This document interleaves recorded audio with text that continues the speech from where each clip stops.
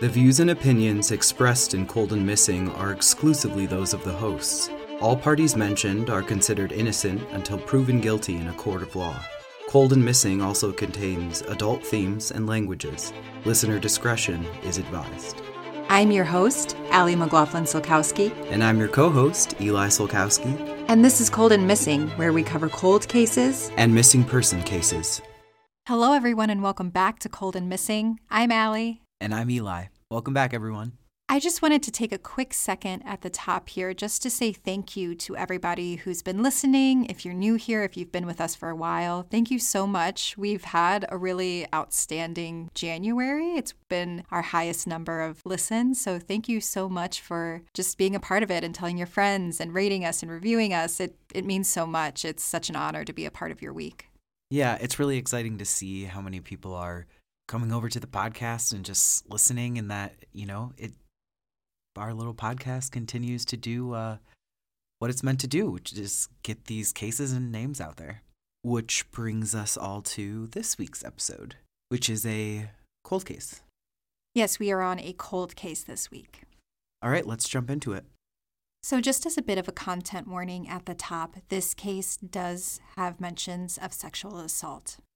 Today, we are going to be talking about the cold case of Fiona Yu, and this takes place in August of 1997 in Tempe, Arizona. But first, a little bit about Fiona. Fiona is 21 years old in 1997. She was a senior at Arizona State University majoring in accounting. Fiona was a dedicated student. She was always in her books and doing her homework according to family and friends. On top of her classes, she also worked part-time at the university gift shop. Her friends and family describe her as a sweet, friendly, trusting to a fault, and a little bit naive. Fiona lived off campus in the Cypress Gardens apartments with her roommate, Kazu Aito, and her boyfriend, Tony Satterwhite. That's Kazu's boyfriend, not Fiona's. Fiona had just met someone special too, though. He worked at a topless bar in town, and the two had been seeing each other for only a few weeks. Her friends were wary of her new relationship. Tony Satterwhite said, quote, "He didn't look like the type of guy for her. He just looked like a bully sort of guy.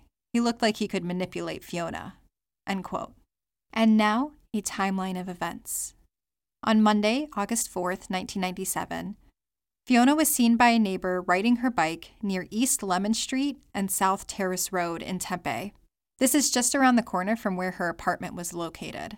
According to Google Maps, it would take a minute or less than to bike there from where she was last seen.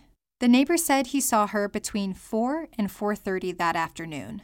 Fiona's roommate arrived home at around 5:15. Their apartment was 2 stories. It's like the apartment version of row houses, with about 9 apartments all next to each other, sharing walls. When Kazu arrived home, she stayed on the first floor for a while. After about 45 minutes, she started to get a bad feeling and decided to check out the apartment and go upstairs. It's there that she finds Fiona in the hallway. She's partially clothed. Her pants had been lowered and her shirt was removed. She had injuries to her head and neck. There were bloodstains on her body, and Fiona is clinging to life. Kazu calls 911, and Fiona is rushed to St. Luke's Hospital, but she passes away shortly after she arrives. As the case shifts to a homicide investigation, police begin to process the scene. There were no signs of forced entry at the apartment. The blood that was found on her body will be tested and later determined that it was not Fiona's blood, so the blood must have come from the killer. The next day, Tuesday, August 5th, Fiona's autopsy is conducted by the Maricopa Medical Examiner's Office. The autopsy confirms what police had suspected. Fiona died of strangulation, and she was sexually assaulted. Police begin looking for her boyfriend so they can question him. They don't consider him a suspect at this time, but Sergeant Toby Dias says, quote, "We want to talk to him, find out what he knows," end quote. I assume that police are able to find him and talk to him. Years later, they will confirm in the media that he was cleared as a suspect altogether. On Friday, August 8th, just 4 days after her murder, Fiona is laid to rest in Tempe. Now, there's not much coverage after the initial murder, but on September 14th and 15th of 1997, that same year, it's been just over a month since Fiona was murdered. There are 2 separate attacks of ASU students. Both of the women survived, but they are sexually assaulted and strangled to the point of passing out, and one is cut with scissors on her legs. The media and police are interested to see if these attacks are related to Fiona's murder, given the similarities. Tempe police say, quote, "We aren't ruling it out, but we aren't ruling it in either. Right now, it's too soon to say whether they're related, but our detectives are comparing notes with their detectives," end quote. About a week later, on September 22nd, 2 teenagers from Tempe High School are arrested and charged with attempted murder, sexual assault, robbery, and kidnapping related to the attacks on the other 2 ASU women. Tempe police are looking closely at the 2 teens to see if they are in any way connected to Fiona's murder. They plan to use DNA to either include or exclude the 2 teens as suspects. On September 24th, women of Arizona State University rally Wednesday afternoon to take back the day. They argue that they're not even safe during the day, so they can't take back the night yet. Fiona is honored at the rally. They read poetry dedicated to her, and the women push for a bike path named after Fiona. One of her last papers that she wrote was in support of more bike paths on campus. Police also announced that day that one of the teenagers arrested is the prime suspect in Fiona's murder. The attorney for Maricopa County says, quote, "He's the prime suspect in the matter. We obtained a court order asking for the withdrawal of blood so we can compare it with DNA evidence," end quote. The teen suspect denies that he was involved in the murders altogether. It takes months for the DNA analysis to come back. But on Monday, December 15th, it's been over 4 months now since Fiona was murdered, and the police announced that the DNA was not a match for either teen suspect. Police will continue to investigate the teens related to Fiona's murder, but years later, police will announce that they are officially cleared of being involved. In March of 1998, so it's been 7 months since Fiona's murder, and there are still no suspects in the case. However, in Tempe, there is a man who appears to be stalking Asian women. He has attempted to kidnap at least 5 women, but was unsuccessful in these attempts. All of the women were able to run away to safety. Police search for the stalker and also want to know if he could be involved in Fiona's murder. And it's unclear if they are ever able to find this man or if the media coverage kind of scares him off, because I couldn't find a resolution to what happened in this particular instance. But after that, you don't hear about Fiona's murder in the media hardly at all. There is a true crime show in 2001 that covers her murder and gets it in the public awareness, but still no real clues are developed from this, according to police.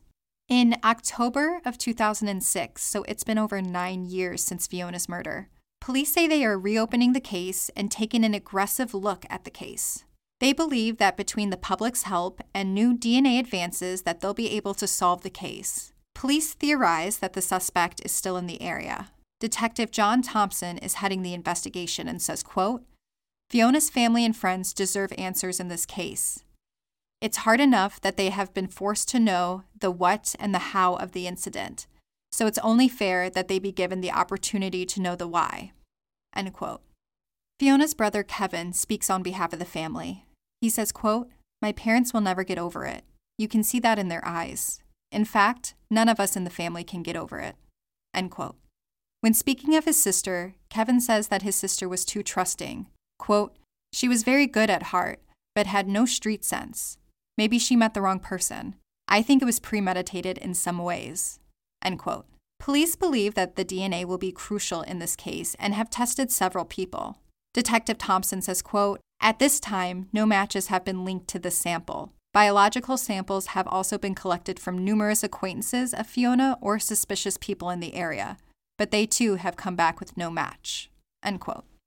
In August of 2017, so it's been 20 years since Fiona was murdered, Tempe police have decided for the first time that they are going to try to use technology called snapshot DNA phenotyping. This basically takes the DNA sample and creates a composite of the person based on the DNA.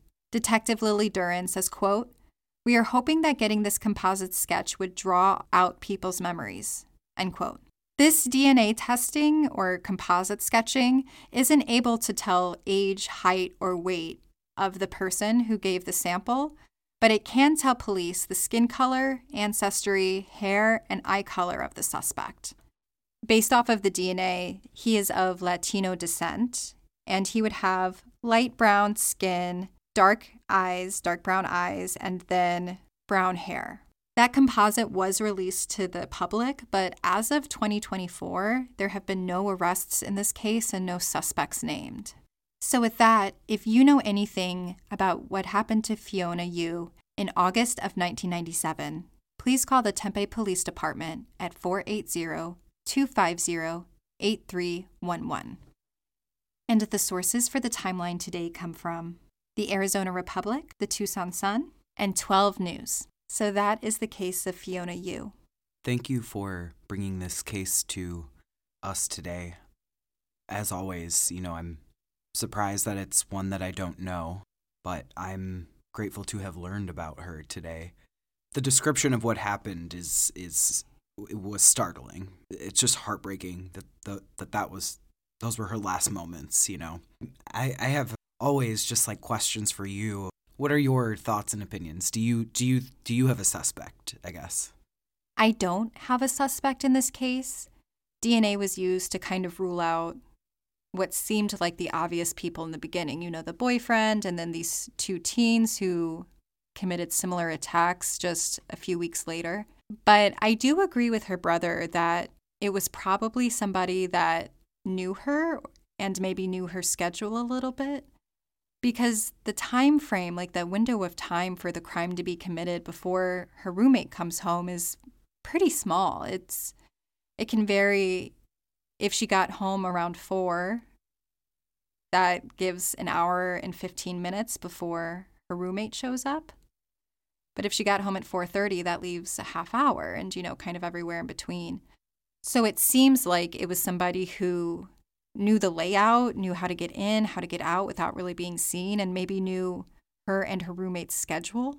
That's just what I have come to. That's the only suspect, I guess, that I could give is somebody who knew her a little bit. Yeah, the violence of it and it being the middle of the day, to me, it's one of two. A wild person committed this crime or someone who knows a lot of details. Because, like you said, it's a small window. And if you don't know that person, you don't know the schedule, as, I guess, an assailant, you're, banking on a lot to go right for you when you're doing something very wrong. So that's, bone-chilling, though, to think about that. And the aspect of, stalking. Yeah, I did think that the stalker who was targeting the Asian community, specifically women in that community, I think that is an interesting lead, and I would be curious to know if the police ever found this man, if they were able to rule him out, or if he's still kind of elusive, because if somebody was watching her, that would be a stalking behavior. So I am curious there a little bit about who that man was and what became of that story. It's something very interesting that is happening around this time. And for there to be no follow-up or anything, I am curious as well. And maybe that answer is out there and I just couldn't find it. It didn't seem to be brought up in the newspapers again that I had access to. So yeah, that would be something that I would want to know the answer to, and if they ruled him out in Fiona's case specifically. But I do agree with you, though, about the bone-chillingness of this case. It was scary to read about, but then also, kind of scary how little is known about the case and how it is not more widely known. I think that, and I'm hoping that with us covering this case, more people will as well. And hopefully we'll see some of those answers trickle through. Again, I think it's as sad and horrifying as this case is, I think it was necessary to bring it here. Yeah, I agree with you 100%. And, seeing all our listeners, those numbers just come in, that's just these names, these cases getting out there. And, that does put pressure on police if there's news stories about them. It makes them look at the case again. Maybe it gives a detective that hasn't looked at the case, the curiosity to go look at it themselves, and maybe they're able to see something that was missed. Like, there's so many ways that just talking about these cases helps bring awareness. Fresh eyes are always a good idea, on things like this. I couldn't agree more that with the listeners and the numbers, just the more attention there is, the more likely it is that things will be discovered. Yeah, and I am hopeful that, police have this composite based off of the DNA. We're going to be posting pictures of that composite on our Instagram, so if you're not following us there, you absolutely should be. And of course, if you know anything about the murder of Fiona Yu in August of 1997, please call the Tempe Police Department at 480-250-8311. And again, we're going to be posting pictures of Fiona on our Instagram, as well as the composite sketch created by DNA. So if you're not following us, you can find us at Cold and Missing, and you can keep up with the podcast there and other true crime stories that we kind of report about. You can also visit our website, www.coldandmissing.com. We have transcripts for every single episode, so if you or someone you love is hard of hearing, you can follow along with the podcast there. And you can also rate and review us on our website. Or if you're an Apple Podcast, a written review goes a long way in getting this podcast into other people's days and into their ears, which ultimately gets these names into people's ears and in their minds and in their thoughts and conversations. So take a minute, write us a review. We'd appreciate it so much. But that is all I have. Thank you so much for listening to Cold and Missing. I'm your host, Allie. And I'm your co-host, Eli. Have a good week and stay safe, y'all. Stay safe, y'all.